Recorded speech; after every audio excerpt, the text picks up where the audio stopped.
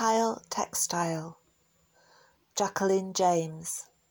Hand-woven and embellished textile.